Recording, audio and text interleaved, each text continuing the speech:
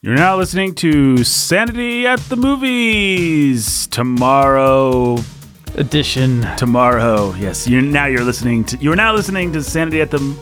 What am I trying to say? You're now listening to tomorrow's Sanity at the Movies today. Oh. Hey, everybody. Jake tricked us into watching The Tomorrow War, starring Chris Pratt, which was revenge for something. What did we do to Jake? We tricked him into watching something. Oh, what was it? Like, we were like, we have to watch this for the podcast. And then Jake watched it, and then we didn't end up doing that podcast or something. Drunken Master. Yes. Oh, boy. Yes, for our famed episode. One of the great moments in podcasting, Ramble in the Bronx. Ramble in the Bronx. So, as revenge for Ramble in the Bronx, Jake suggested, while he was on vacation, that you and I watch The Tomorrow War, starring Chris Pratt. And his reasoning was as follows.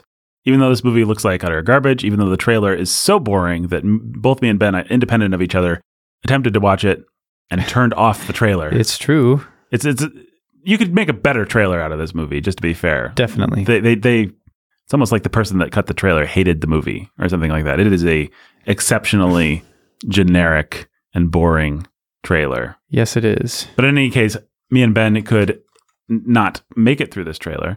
And the reason that we decided to do this movie was because, I guess, according to Jake, it's getting some press in kind of conservative Christian circles. Mm-hmm. I think this is in our Slack here. So I'll just take you through it. Jake's like, all the Christians on my feed are like, it's so wholesome. It's based on, it's so based. I don't know what he meant to say there. There is based slang for something. I have no idea. It's so wholesome. It's a beautiful depiction of masculinity and reconciliation and fatherhood. This is what I want Lore TV to be. This is the art Christians should be making. Chris Pratt is my hero. And then Jake says, I'm not even exaggerating. And he links to some screenshots of, for example, one gentleman on Twitter saying, guys, I just saw The Tomorrow War, and I haven't felt that way watching a science fiction movie since Independence Day or Jurassic Park. It's a beautiful picture of biblical manhood, reconciliation, and fatherhood. Chris Pratt is my hero. So that's one. And then there was this other one. Just watch The Tomorrow War on Prime. Turns out it was produced by Chris Pratt as well as starring him. It's surprisingly good and wholesome. Turn that one up a few more points on the based scale. I guess based is a thing. Oh, no, hold on. Bassett? Am I saying it wrong? No, it must be some kind of typo, but what could it be? Based, slang. Okay. I have no idea. Based is a slang term that originally meant to be addicted to crack cocaine, but was reclaimed by rapper Lil B for being yourself and not caring what others think of you. So I guess if this movie cared less what people thought of it. And that's what makes me excited about Lore TV. Based means being yourself, not being scared of what people think about you. Okay, so This guy's saying this movie was great. Maybe turn it up a few more points so that it's even less concerned about what people think of it. Yeah, people would. Okay. All right. Okay, I'm just going to go ahead and say I disagree with those takes. Yeah. 1,000%. This movie is in no way anything that. I mean, it's just fine. Whatever. It's not. I wouldn't say it's an evil movie or anything like that. But no. It's not a new rallying cry for conservative filmmaking, nor does Chris Pratt strike me as any kind of legitimate Christian or anyone to emulate. He certainly allows lots of blaspheming of God's name and other vulgarity into his movie, if nothing else, which is not something that I hope Lore TV will be all that interested in doing. Mm-hmm. So if this is the standard for Lore TV, then that would be a very sad state of affairs for Lore TV. Mm-hmm. Because this is not, let's just get this out of the way. The entire reason that me and Ben had to sit through this thing was to see if they actually snuck a Christian conservative movie past big Hollywood. My friends, they did not. They did not. I mean, they snuck a pretty pro-dad movie or whatever, I guess. Yeah, but I don't know. Whatever. We can't be so insecure about our value system that anything that smacks of fatherhood or masculinity or anything like that, we're just gonna roll out the red carpet. Like, yay, somebody likes fatherhood. We can't be so insecure. Fatherhood's actually built into the universe. It's who God is, and it's who he made men to be. It's pretty inescapable, even in bad, schlocky movies. Even in Wonder Woman 1984 had a nice little subplot where the Mandalorian reconnected with his daughter. So, yeah, I award this movie absolutely no points for having the theme of fatherhood or the theme of reconciliation. That just means that Hollywood and Chris Pratt exist in a world where they still want to make movies that are somewhat entertaining, and therefore they have to draw on things that God built into the universe. They get 0 points. 0 points. Would you like to argue for a few points? Would you like to be more generous? It did have a couple of things in the second act that made me cry. It's not that I really wanted to cry. I just did. Oh, me too. I mean, look, I just had a daughter, so the movie's all about like father-daughter stuff. So a la Interstellar, right? Yeah, a la very Interstellar. Yeah, including the Boom Boom soundtrack. Yeah, or the Rumble Rumble soundtrack, I guess. Well, I think, by the way, this conversation may be somewhat scattershot, but I think, by the way, an easy way to, if you want to have a father story, but you don't want the evil Hollywood people to be like, we need to be more progressive. Father-daughter story is a pretty good way to do that, because that way you can have a strong, independent female lead who's sort of being mentored or held up by the father figure. And the actual based choice would be to tell a father-son story, but they weren't going to do that because they're a bunch of lily-livered Hollywood cowards that wouldn't know actual morality if it hit them in the face. So, yeah, Christians, those tweets are dumb. I mean, I'm sorry, I didn't say who they were, and maybe people can figure it out, but I just think that's dumb. It makes me kind of mad. Like, we can't be so insecure about God's truth that we're just willing to be like, yay! Someone made a movie with one diluted molecule that you could maybe look under a 9,000 volt microscope and see that there was some truth in it. I mean, if it had some profoundly good writing about fatherhood and stuff, you give it more points. But the fact is, the writing in this movie is mostly mediocre. No, it's mostly like, look over there, and right. I mean, it ranges from bad to mediocre with a few good moments, and the craft of the filmmaking is only pretty good. And of all the acting, Chris Pratt might be the worst in the movie, actually. Like, he's not good in this movie. Yeah, no, he has a early to mid-career Keanu thing going on where he thinks squinting equates to acting, into emotion. Looking around like, whoa. So he basically just goes through the movie because he's in serious Pratt mode, which is one of the worst Pratt modes. I mean, I'm not big comedy Pratt either, but he just looks constipated the whole time because that's how he does, like, oh, I really care about my daughter. He kind of pinches his eyes in and tenses his body. Yep. He just goes through the whole movie with a constipated face, and it's not particularly charming or endearing or anything. I mean, also, okay, if this is a movie about fatherhood, then it's a movie about how good fathers raise their daughters to be their commanders in the army. You know, I mean, let's just take it all the way. You take this movie seriously, fine. Good dads should tell their daughters to be colonels. Good dads should tell their daughters to be words I'm not going to say on this podcast. Good dads should teach their daughters to, like, trample on the boys on their way up the ladder, wherever. To be men. Yep. Well, and good dads should teach their daughters to... I just completely lost my train of thought. Good dads... Maybe if I just say the same phrase again, the thought will occur to me. Maybe. Good dads should teach their daughters to... Nope. It's gone. It's gone. Folks. Just like... maybe it'll come back. Yeah, maybe it'll come back. Maybe. Yeah. And I don't know. Except for a few good scenes in the second act or whatever, it's mostly, I don't know. It's not high quality drama. It's not, and it's pretty cheap. And you have an actor, the girl who plays his daughter when she's grown up and in charge of all the men, who's better than this material.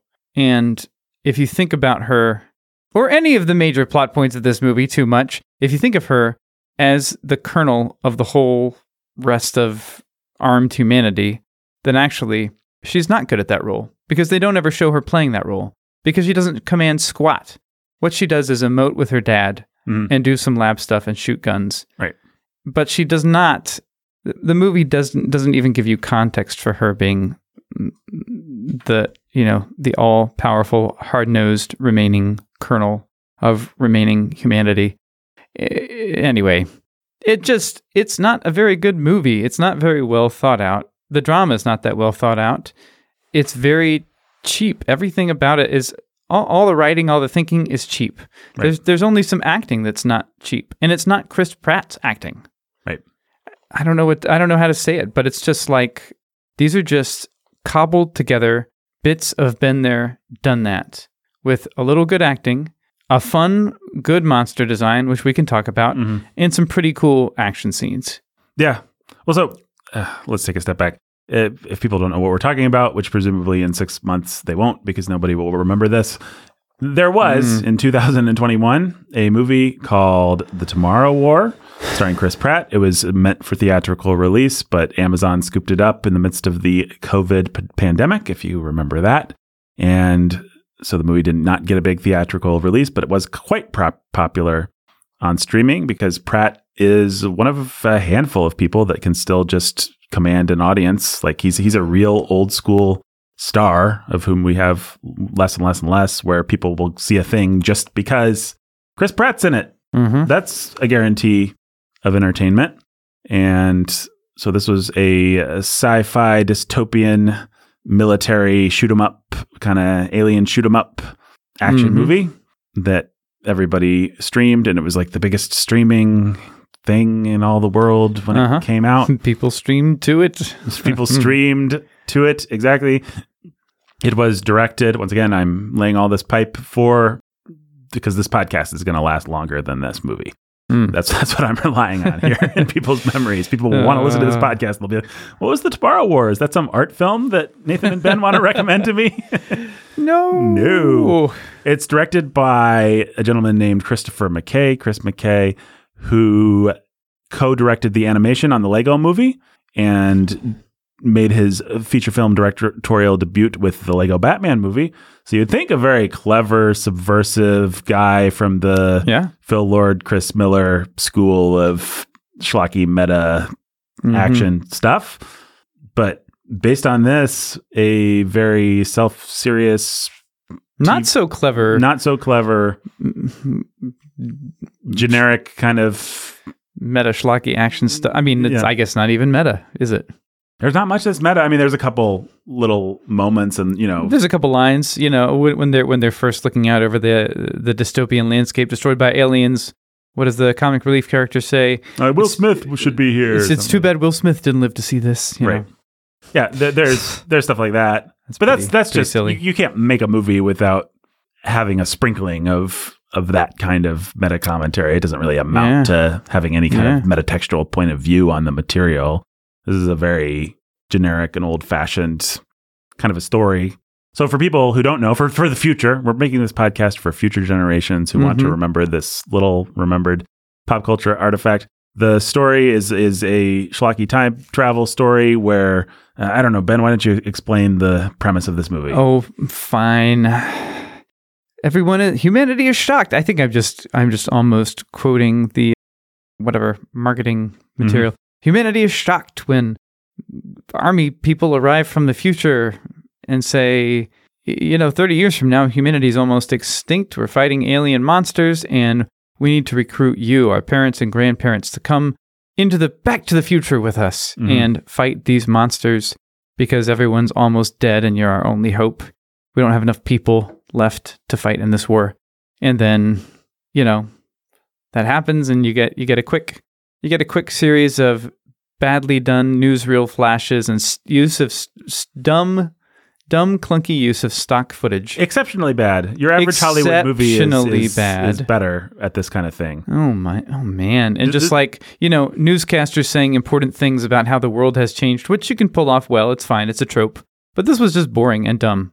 And not believable. Yeah, really boring and dumb, and the news doesn't really look like real news. No. This movie had some of the cheesiest and worst, really just bad TV movie style table setting that I think I've ever seen in a movie intended for theatrical release. It's hard for me to release. imagine this in theatrical release. It just does not feel like it's professional enough. Yeah, you almost wonder if COVID hit at the right time, that they just didn't finish it, or didn't, they didn't have the money to quite put the finishing touches on some things, because there's some stuff that's just very, very lame. It's pretty lame. And so, whatever, that happens, the world changes, people start getting drafted, and then, shockingly, Chris Pratt is drafted, and his wife is tearful, and he's going to have to leave their 9-year-old girl behind, and he talks some with his estranged dad just to tell you that, hey, there is an estranged dad, and Chris Pratt's not going to forgive him for the things that he did. The Strange Dad, by the way, played by the great J.K. Simmons. Who's awesome and who elevates this stuff. He is very much wasted by the movie, but also J.K. Simmons is just always fun to watch. So he's a lot of fun. He brings a lot of charm to a nothing part and to nothing dialogue. Yep. And then Chris Pratt goes into the future. Mm-hmm. And there's a terrible accident, and they get dropped from way high up onto some skyscrapers. And when they get teleported into the future, and then they some of them survive this big city monster hunt chase action scene, which is pretty fun. And they meet the commanding officer of at least the armies of the United States, I guess, and it's his daughter. It's Chris Pratt's daughter. And the movie doesn't try to hide that from you. To its credit, it just like it tells you very quickly. Mm-hmm. This is not a secret. This is, I'm your daughter, and you realize that the daughter, like, there's something. Chris Pratt must have done something wrong in the past because the daughter acts a little strange. Well, and I guess if you wanted to watch this movie, this would be the place to stop listening to the podcast, because we'll get into it more. But basically, then a bunch of generic stuff happens that is exactly what you'd expect. So the daughter's like, you weren't a good dad, and you left us for some reason that's not really established in the movie. Besides, we know that you wanted a little bit more for your life. And I mean, I feel like the idea was supposed to be that Chris Pratt just followed in his own dad's footsteps. His dad was a war vet who, we learned this in his backstory stuff, a war vet who, because of the trauma of war, left his family because he didn't know how to deal with his anger and violence. Right. And the idea seems to be Chris Pratt would be the same thing, coming back from his brutal stint in the Tomorrow War. He would leave his family because stuff. But in her timeline, wasn't it before the Tomorrow War didn't happen, actually? No, that's not it. It's like he came back from, this is my remembrance of what she said. He came back from a stint in the war and was not able to deal emotionally with his family, so he left them. And so she grew up into this do-it-yourself colonel person, I guess. Well, there were certain neurons in my brain that I just never fired up because I didn't think that the movie deserved them. So it's possible that you captured more of the plot than I did. I think so. I think I'll give the movie that much credit. It has a little bit of it, dramatic structure or whatever. I want to at least allow for the possibility that there's a timeline where, for no particular reason that the movie cares to explain, Chris Pratt just went bad. And I don't think so. The movie's that sloppy, though. You'll give me that. It's sloppy. It's that sloppy in other places. Yeah. Although we were making fun of its time travel conceit, and then it managed to close some loops there. But it's sloppy in the color by numbers way. It's at least going to put out the piece that you color by numbers, right. So I think that I'm right. Yeah, you could be. Either way, it's pretty generic, and it's pretty generic. It's actually, though, you begin to see why this movie got made in the first place. You begin to imagine the pitch where the screenwriter or whoever went in and said to the executives, I want to make this movie. And what he no doubt said is, let's make Aliens or Independence Day meets It's a Wonderful Life, which is an awesome conceit, actually. So Chris Pratt basically gets to see one version of his life through all the time travel mechanics, and then he gets to do it better. Right. But all within the schlocky, shoot 'em up, aliens are going to eat us genre. And I think that's a pretty fun combo, actually. Yeah, that's pretty fun. I can imagine a really great and moving and fun action movie made with those basic materials. Yeah. And this movie, even like if we were to just describe its plot, you could imagine a really good version of that plot, but it just doesn't have the imagination or the willingness to actually ask real questions of its characters or write real dialogue or just even have fun with. The one place, as you alluded to earlier, where it does have fun is with the action scenes. And I had fun with the action scenes. I thought the action scenes were a lot of fun. I was expecting these aliens to be very generic because I really don't think anyone's designed a good alien since H.R. Geiger in the Sigourney Weaver alien movies. That's a wonderful alien. But so much of what we've seen since then has just been, it's another slimy kind of insect creature. Right. And so you have various kinds of slimy insect creatures. You have the Independence Day alien, which is a pretty blatant one-to-one ripoff, but is pretty well done. Mm-hmm. And then you have just boring aliens like the ones in Quiet Place. And I would say these aliens, while still following them, you also have all the bad shoot-'em-up aliens in Marvel movies. Oh yeah, so boring. The army that Loki brings in Avengers Thanos 1. Those guys. Oh yeah. Well, and then the Thanos ones are even more boring. Those are just like alien dogs or something, but they're pretty boring. Yeah, Marvel has had at least 2, maybe 3 or 4 examples of here's the enemy soldiers, and they're just kind of slimy, boring alien creatures that we can kill without feeling bad. And these aliens threatened, I thought were going to be that boring.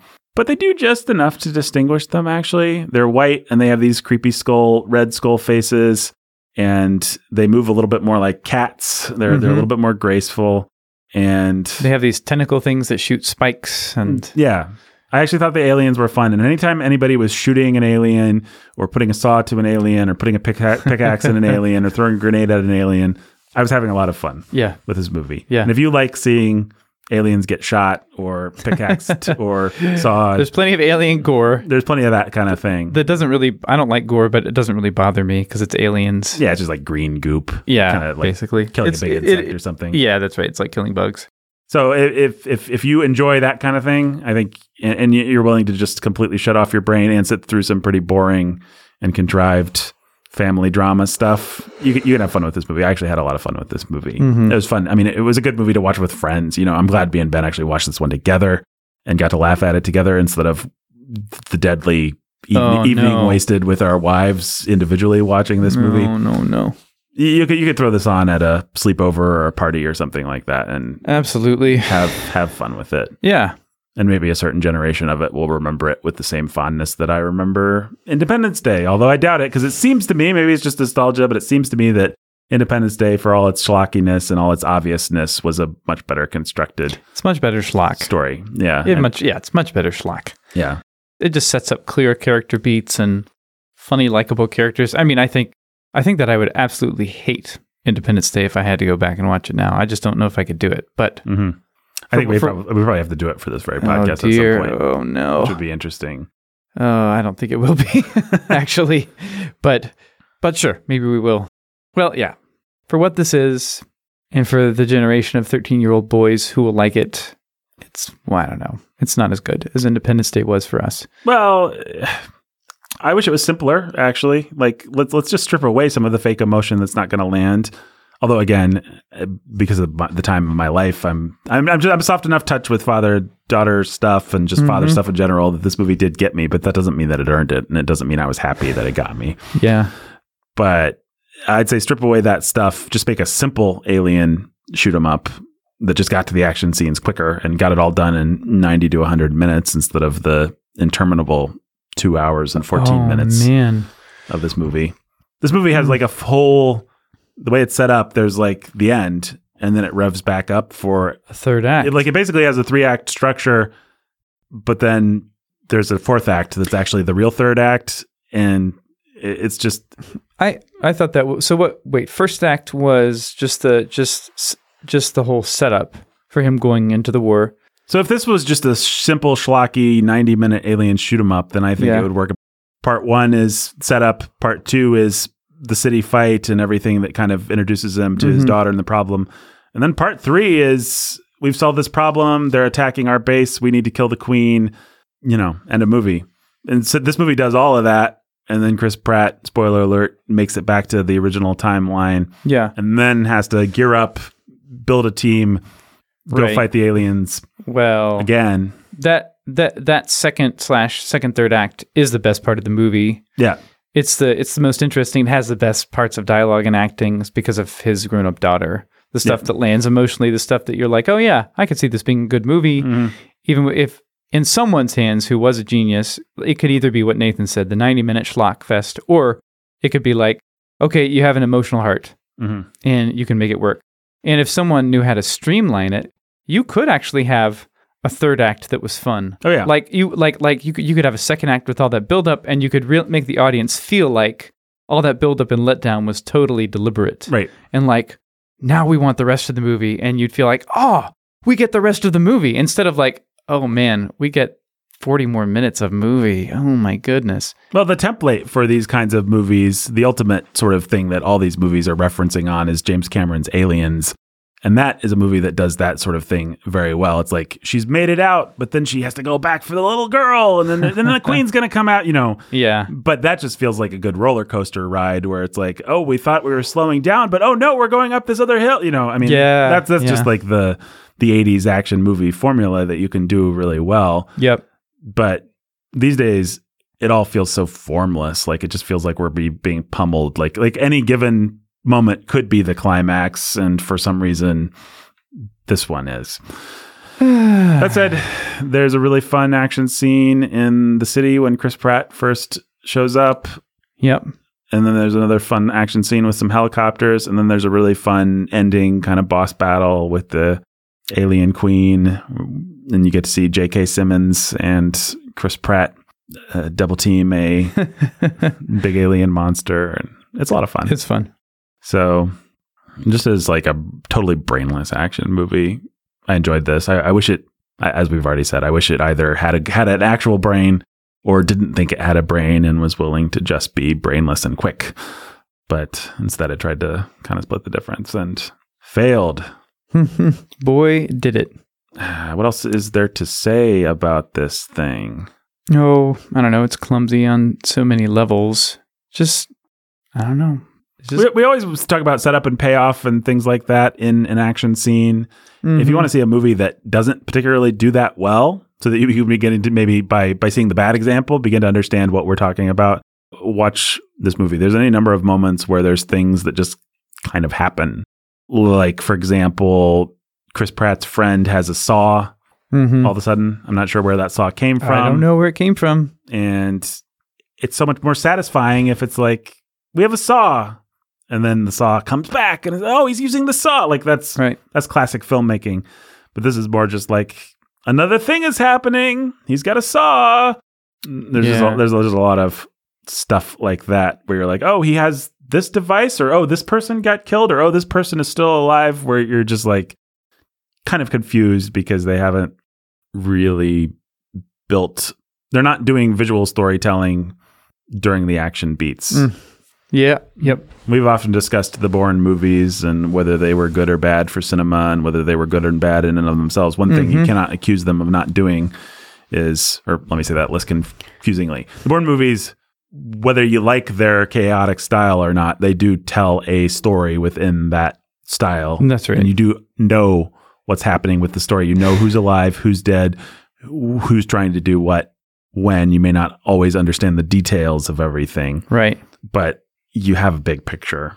This movie is actually much easier to follow in terms of its visual style, but it's less easy to follow because the director is not actually feeding you information when and where you need it in order to understand what's going on. There was any number of times where our group was like, oh, is that person still alive, or did that person just die, or why is she sacrificing herself? Oh, it's because, she got hurt. So right. You could usually piece it together, and one person would have noticed one thing, but we weren't all just being swept along by a filmmaker who knew what he was doing. Nope. Yep. And then even individual things are just not, I don't know, scene to scene. There's any number of clumsy choices or just boring choices that this director makes. Right. Whether it's, here's this side character with a dark outlook on life who's gonna be redeemed and sacrifice himself in the end, and it's not gonna be that interesting, actually.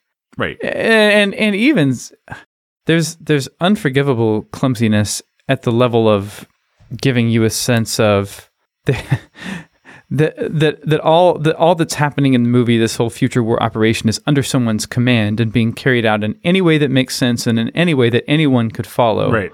whether they're on the inside or the outside. And you never, ever are given the sense that there's a clear chain of command, that the world's governments are working together, which the movie says is happening.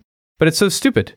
It's just like, you don't believe that any of this is happening. You don't believe that the present world is really being torn apart by all these people going to die in a future war. You don't really believe in the tomorrow world having some clear world command center. Mm-hmm. You're never shown anything like that. It's just a bunch of Americans running around and women bossing everyone around, and who's actually in charge and who's doing what, and I don't know. It's just stupid. It just doesn't give you any context for anything. The only thing that there really is action hero Chris Pratt and whoever he happens to be with, and that's all that you ever believe is really happening. Mm-hmm.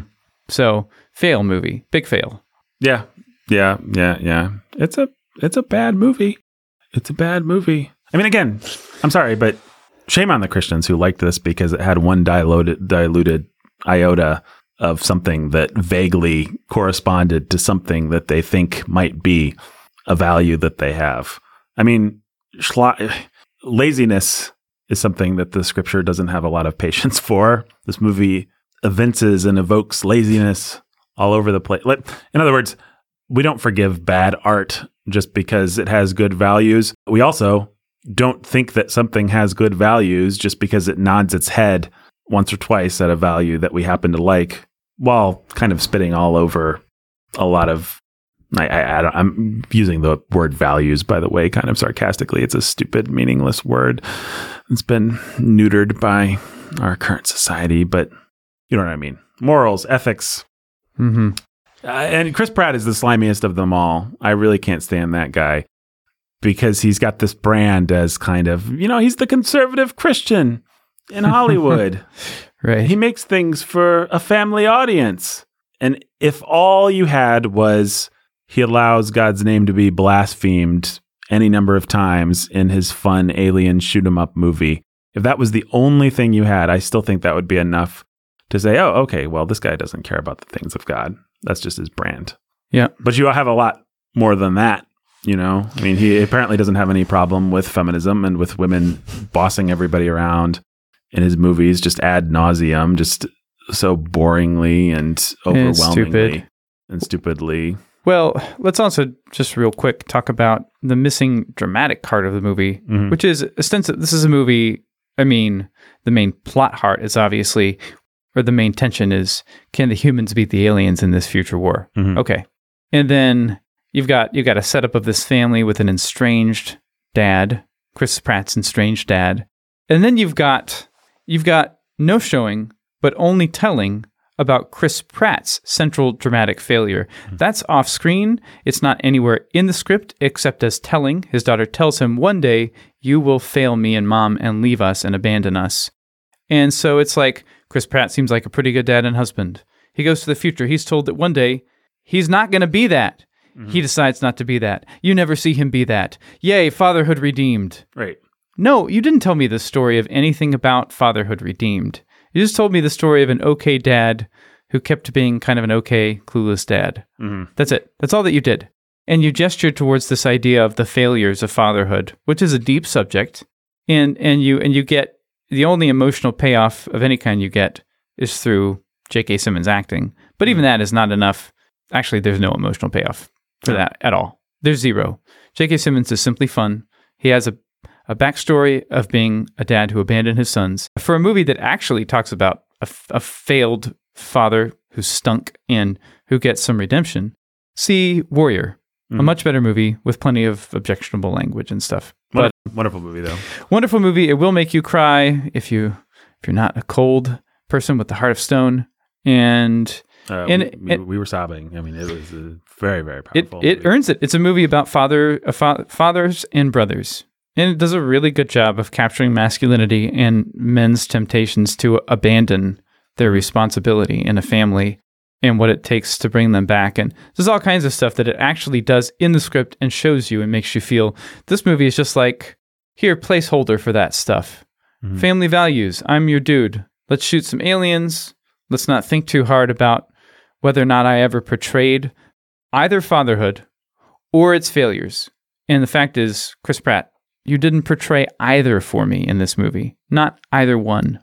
Well, one thing where I think people are far too quick in the Christian world to award points is, how do I explain this? So if somebody said they loved pizza, they supported pizza, they thought pizza was great, but then their definition of pizza was a bunch of carrots on a bed of cabbage, we would not think that however much this person talked about pizza, their definition of pizza differs from what we know pizza to be. So we do not think of this person as pro pizza.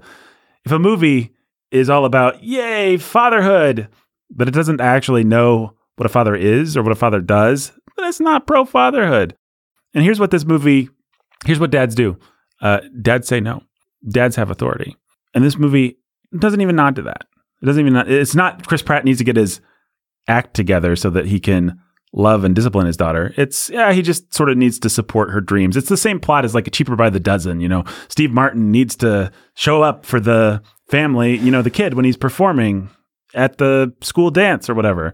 Steve Martin needs to be there. He needs to not worry so much about his job. This movie, same things. Like dads should be there. That's about as deep as it goes. Dads are, if you were going to define fatherhood based on, like, if you were an alien and all you had to go on was this movie, what would you think a dad was? I submit to you, Ben and dear listener, that you would not be able to piece together a good working definition of fatherhood based on anything that you see in movie. Yeah, maybe that's not fair. You'd see it's a guy that sacrifices, a guy that should be there for you. Mm-hmm. That's not enough. That's not, to use my pizza analogy, we haven't gotten to cheese and tomato and dough yet. We haven't gotten into the meat of what fathers do. And so it is super lame for Christians to be like, Chris Pratt said the word fatherhood and said, fatherhood is good.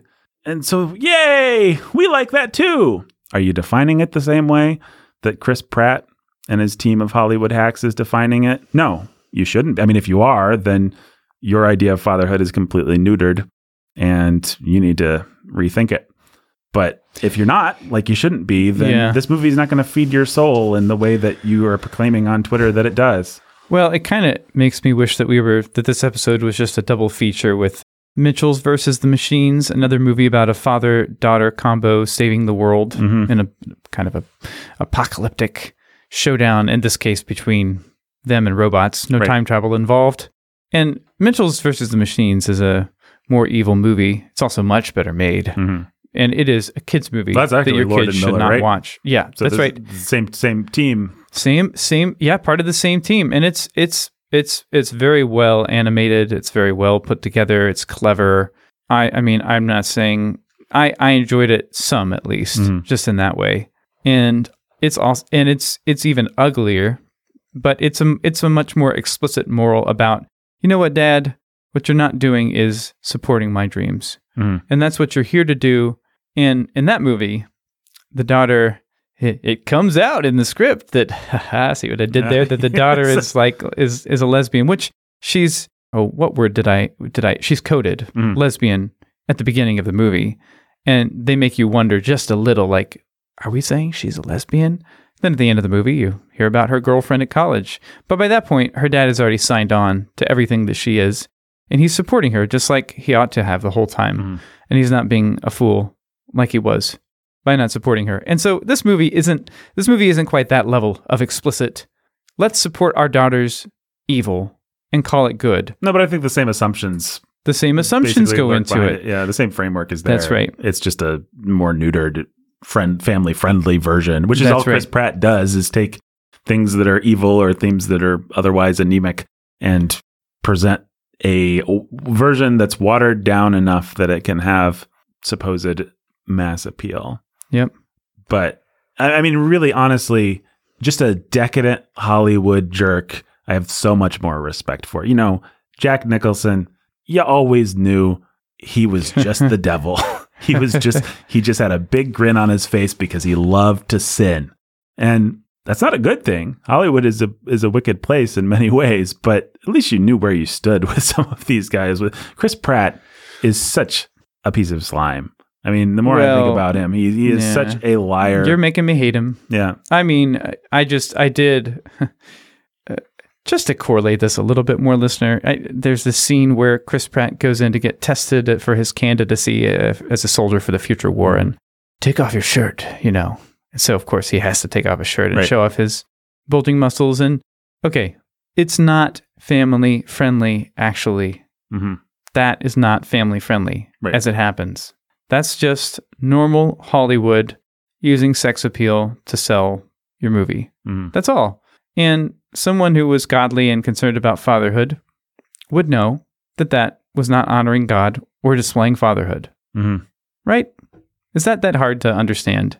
Yeah. Someone who was godly and honoring fatherhood would know that just the optics of having a bunch of women yelling at men and being the drill sergeant characters throughout the movie, and having the one sort of male authority figure be this really cheap portrait that's only barely sketched in of a venal bureaucrat that lies to the public. Right. That's not supporting the cause of fatherhood. It's not that you can't tell complicated stories about sinners and broken people and all that, but we haven't even begun to really establish that there is such a thing as fatherhood in the Tomorrow verse. Oh, man. I mean, it's just... Well, and there's something... We talked about this a little bit in our epic Ramble in the Bronx episode that everyone should be listening to right now. And I'm sure across the world, there are many people listening to Ramble in the Bronx, even as we speak, and being inspired, moved, and informed by it. Probably. But we talked about Jackie Chan always plays such a likable, lovable buffoon of a man who is innocent, basically. Mm-hmm. And then he's the producer of the movie, and he always makes sure to include some smut and some bad guys who are sexually motivated and some girls that are getting their clothes ripped off or whatever it is. And you realize, Jackie Chan's actually not a nice, innocent guy. Mm-mm. If he's if he has control over these movies, and A, if he's willing to star in them, even if he doesn't have control, B, if, as we know, he's a producer on these things and has a lot of control, it's like, oh no, he just plays that character because it's attractive for him to play that character. But he's just as monstrous as anybody. Chris Pratt, exact same thing. He appears in these depraved Guardians of the Galaxy movies. He appears in Jurassic World. Jurassic World. And it's like he's surrounded by things that do not honor God, over which he has plenty of control. And then his character kind of is innocent and it's like, no, how dumb are we? Pretty dumb. Pretty dumb. Because, I am. Because people do, well, humanity has embraced Pratt as something of a conservative hero, I think, which is just ridiculous. I mean, he abandoned the wife of his... Here, I was willing to go out on a limb with Pratt and say maybe he means it when he was still with Anna Faris, the wife of his youth. I'm always willing to... The one thing that a Hollywood celebrity or a celebrity of any kind can do to impress me is stay with their first wife. It's one reason why I always want to cut Stephen King a little slack, because he's still with his wife of 50 years or something, 60 years.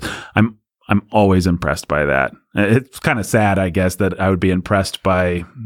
They did the basically human and decent thing, but I'm always willing to say, okay, maybe that person actually has some of the decency that they put up on screen if they're a one-woman man. But Chris Pratt's not that. He's divorced and, turned his wife in for a younger model. So am I portraying the relationship between Pratt and Anna Faris with all the nuance that it probably deserved? No, but I don't care. And so I just don't have any respect for this guy at all. And I don't think that you should either, listener. And I say that as someone who, as an adult that enjoys such things, does have a certain begrudging respect for the Guardians of the Galaxy films and the artistry that goes into them. The perverse genius of James Gunn has an element of real genius to it, but it also has a lot of perversity to it.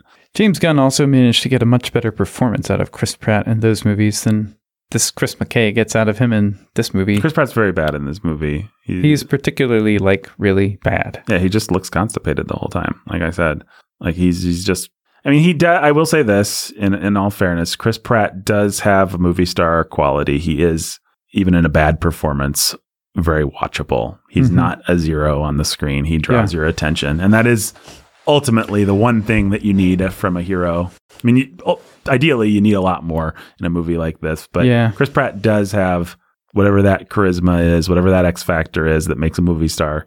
He does have that. So he's not without a certain God-given talent or something like that. Like he is able to anchor this movie. But also, as he anchors it, he's pretty boring. You know, I feel a little curious now. I don't know if I'm curious enough to ever watch this, but there's another father-daughter time travel movie that came out in the past year that was actually, I heard, was supposed to be good. And I don't know if it was actually good, but Bill and Ted 3.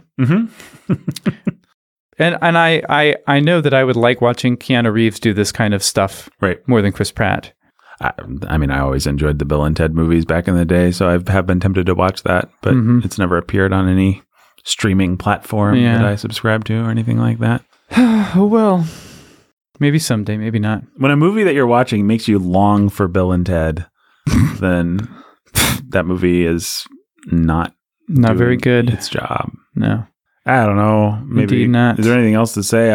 I feel bad even giving this movie that much time. Like, here we are. We knew it was going to be bad. We watched it. It was bad, and we're here to report to you. I don't know. This episode has been more about the way that conservative people need to stop buying into hype like this.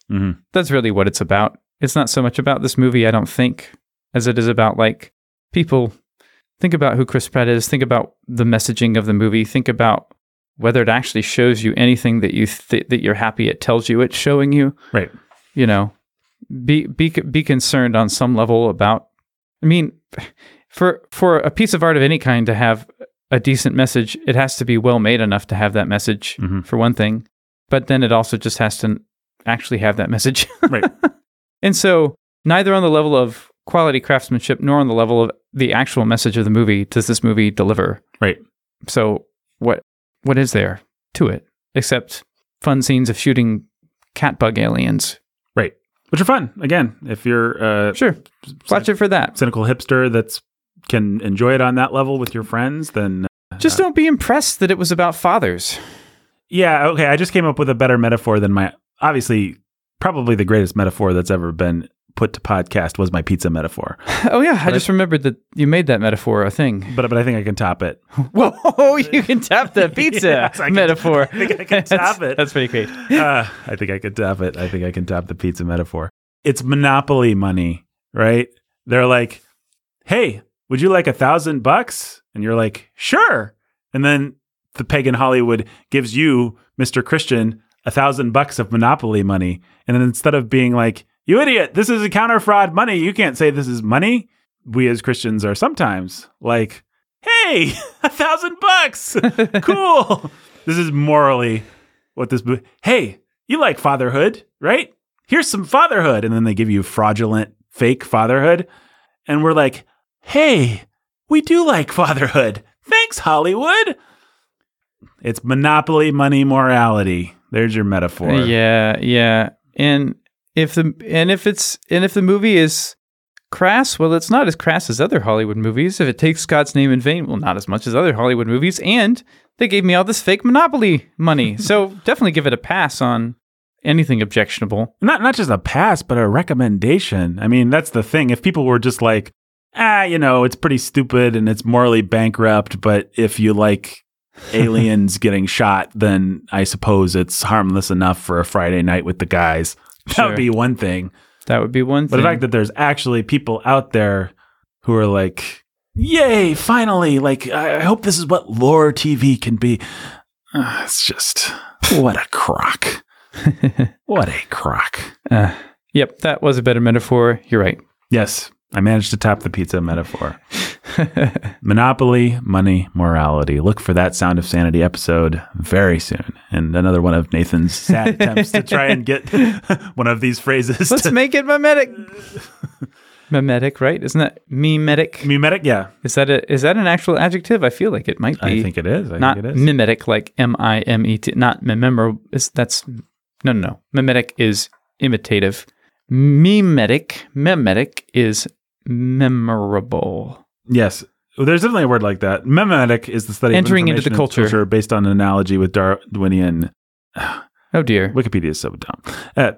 well. In any case, I have seen memetics. Yes, the study of memes. There you go. So memetic, yeah. Yes. But the eternal quest of Nathan to make one of his podcasts be memetic. But, that's a better quest than any quest that Chris Pratt's ever gone on. Is there anything else to say about this movie? Oh, you know what? This could get us in trouble. So I'm going to name, let's see. I just feel like naming a couple movies that are about actual masculinity. They're not movies I can simply recommend, and I'm not. I'm just saying they're artistically well-made movies about actual So we did kind of recommend Warrior. Warrior, yeah. I think Warrior is the clear, we could almost recommend this to you. Language warning, lots of F-bombs, probably lots of taking God's name in vain. And lots of violence. It's like in the ring violence, but if you don't like seeing humans crunch against other humans, then you won't enjoy it. It's if you like boxing movies, or if you at least tolerate that, you'll be fine. Yeah.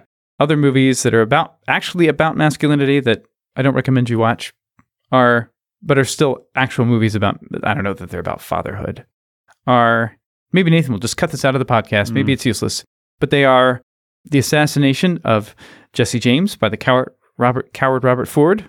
That is Coward Ford? Coward Robert Ford. It's a actually pretty genius movie about men. It's beautiful. Beautiful. It's been a long time since I've seen it. Yeah, it was amazing. For all I remember, it has a long, gross bordello scene or something like that. But if so, I don't remember it. It doesn't. There's dialogue and innuendo, but there's not, as I recall, there's nothing like that.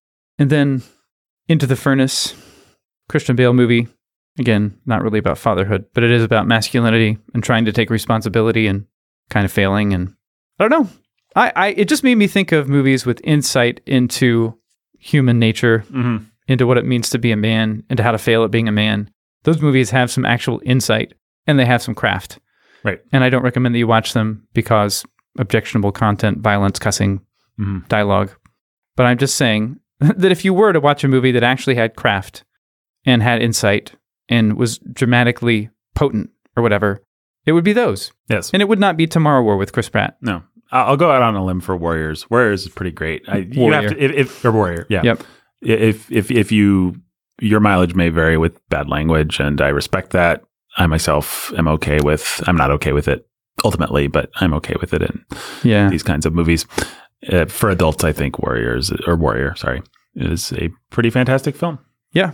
Yep. Kind of amazing cut. Now that's a movie that actually it's amazing to me on some level that it got made like that, because it is just about a dad and about men taking responsibility.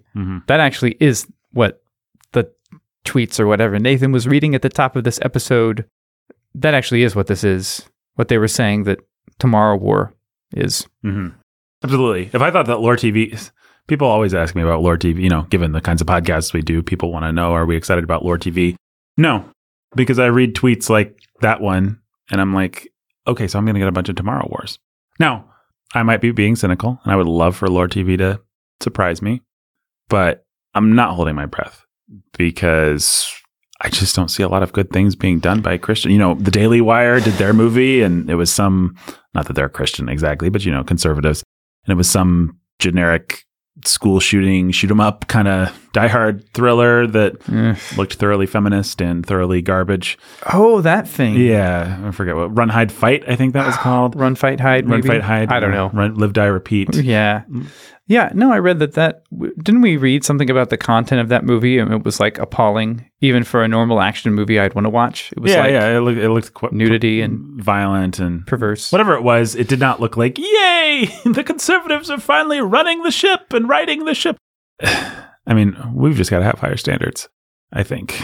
Yeah. And part of that involves not giving a pass to monopoly money. And just, I think part of the reason we do it, I've already said this in different ways on this podcast, but I think one of the reasons we do it is because we're so insecure. Like we want some movies about fatherhood. We see fatherhood being attacked everywhere. Yeah. And so when somebody comes to us with some, it's like we're we're so poor, we're starving, and so somebody comes up to us with monopoly money, and we really want to believe that it's real money, but yeah, we do. We're not going to be able to buy anything with it. Monopoly money doesn't, it's not real money. It still needs to be real money. Like, it doesn't matter how much you want it to be or how insecure you feel about, being poor, to stick with my analogy. So if you want there to be great Christian art, then one of the things that you can do is not say that the Tomorrow War is great Christian art. Yay. And I don't know how representative those tweets were of anybody in our circle. I know some friends of ours have watched the Tomorrow War and enjoyed it as schlock. And it could be that many of our listeners were like, oh, yay. It could be that some of them, their reactions were described by those tweets. It could be that they just didn't care one way or another about the Tomorrow War. I don't know, actually. Sure. But we have maybe most people just watched it and it was like, oh, that was kind of a fun alien shoot 'em up movie. Right. Fine. Great. Cool. Yeah. Awesome. Yep. Yeah. I mean, I'm all for movies where J.K. Simmons is beefed up and puts a pickaxe in an alien's eye. Sure. Pretty fun. Yeah. Especially on Amazon Prime. Like, the fact that I didn't pay for a ticket to this helps, Sure, it does. I think I'd probably be being a little harder on it if I'd had to pay a ticket, get a babysitter, go out. Yeah. This movie would, but we can hold it to a lower standard for, I'm willing to have low standards. Actually, I was willing to enjoy this on the level of an alien shoot 'em up, and insofar as it worked on that level, I did. But once it starts playing in the arena of actual morality, it better be willing to play. It better be. All right. Now, is there anything else to say about the Tomorrow War? I don't think so. I felt really bad for the actress that played the daughter because she did a great job. The older version of the daughter. She did do a great job. She did a great job, and the movie did her a disservice. I felt bad for all the women in this movie. So it's just like, if you wrote them real roles instead of having them bark orders, or even the wife just has this very generic, super generic. They give her a couple funny, quote unquote, funny lines later on to just try and give her some personality. But it's just like, for all its faux feminism, this movie doesn't actually care about women enough to write them characters that are at all interesting. It doesn't care about anybody, but if insofar as it does care about anybody, it's Chris Pratt and J.K. Simmons. Like, they get all the good stuff. Actually, the daughter is really, as Ben said, just there to emote about her dad and not to have any kind of functional, like, what? Why is she here? What does she do? Why do people respect her? What's going on? What's the chain of command? Like, yep. It's just really boring. I mean, I would think even feminists would want to hold a movie to a higher standard. Surely they're not happy. Like, who's happy with this movie? I don't know why Christians would be happy with it. And I really don't know why progressives would be happy with it either. It tries to split the difference and water everything down.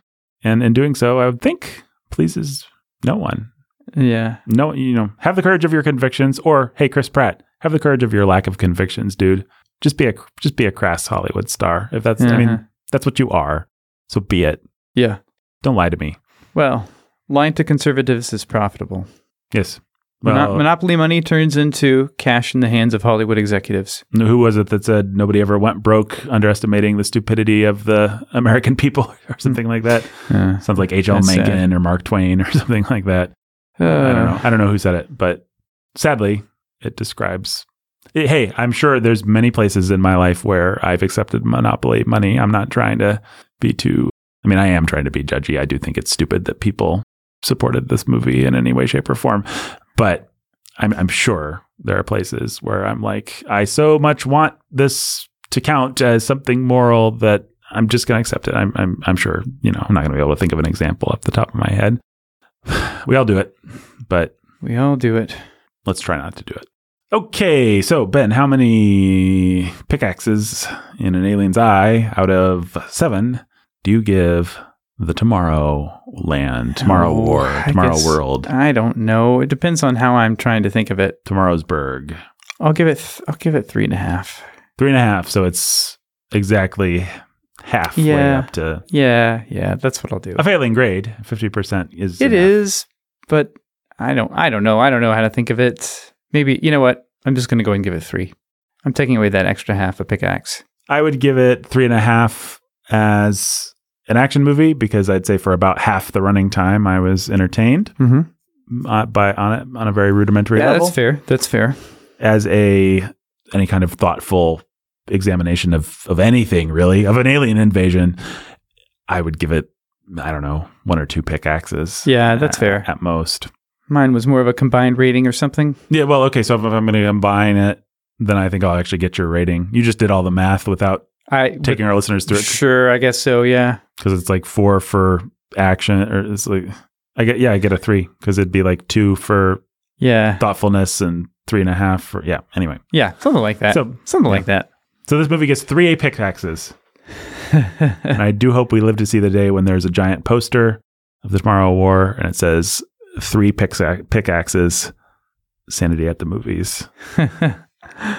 Maybe we will. Knowing those slimy Hollywood producers, though, they'll leave out the context and make it sound like 3 pickaxes was a really good rating. Really good rating. Yeah, they will. Well, speaking of good rating, I like to rate people, specifically patrons, and I find them all whatever the opposite of wanting is. Right. I find them all having.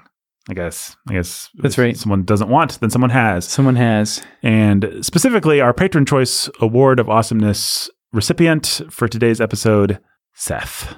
Now, describe Seth's awesomeness to us, Ben. Seth has the awesomeness of an alien invasion that wipes out entire continents, and it's really hard to stop. You have to go to the source and stop it, otherwise it's too late. Right. It's that kind of explosive, sudden power. Yep. Seth puts a pickaxe in the eye of stupidity. Yeah, to mix our metaphors a little. Yeah. To mix our Tomorrow War drawn metaphors. Seth is both an alien invasion and the pickaxe that stops them. Yep. Seth is at war with himself. Huh. And that war is awesome. Wow. Suddenly this got really deep. Yes. This is fairly schlocky, actually. Yeah. Every time Seth thinks he's living on a peaceful planet, there's an alien invasion in his soul. But he puts the pickaxe in the eye of, wow. of that invasion.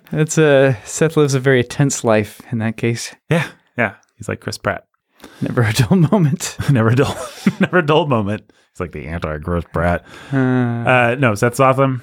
And yep, as awesome as an alien invasion, as awesome as a pickaxe. And that's all that needs to be said about the Tomorrow War. I will never think about it again. I dare say you will never think about it again. Try not to. And this podcast will just sit on our feed, and every once in a while somebody will listen to it and be like, huh, I guess that was a thing that happened. Glad they coined that Monopoly money metaphor that's gone on to be such a popular meme that's swept across our nation and changed the way that people understand morality. Good. This is where it all happened. Right here. The Tomorrow War. Well, until next time. Go to patreon.com/sanity at the movies. Hear all our reviews of Loki. Hear us read the script for the rejected Star Wars Episode 9. Hear us review lots and lots of Clone Wars. Hear us... I think we're going to read the script for Frank Darabont's Indiana Jones, which would be pretty fun. Rejected Indiana Jones script that's pretty famous. So just a lot of fun over at the Sanity at the Movies Patreon. That's patreon.com/Sanity at the Movies. And until next time, I'm sorry for everything. You should be, Chris Pratt.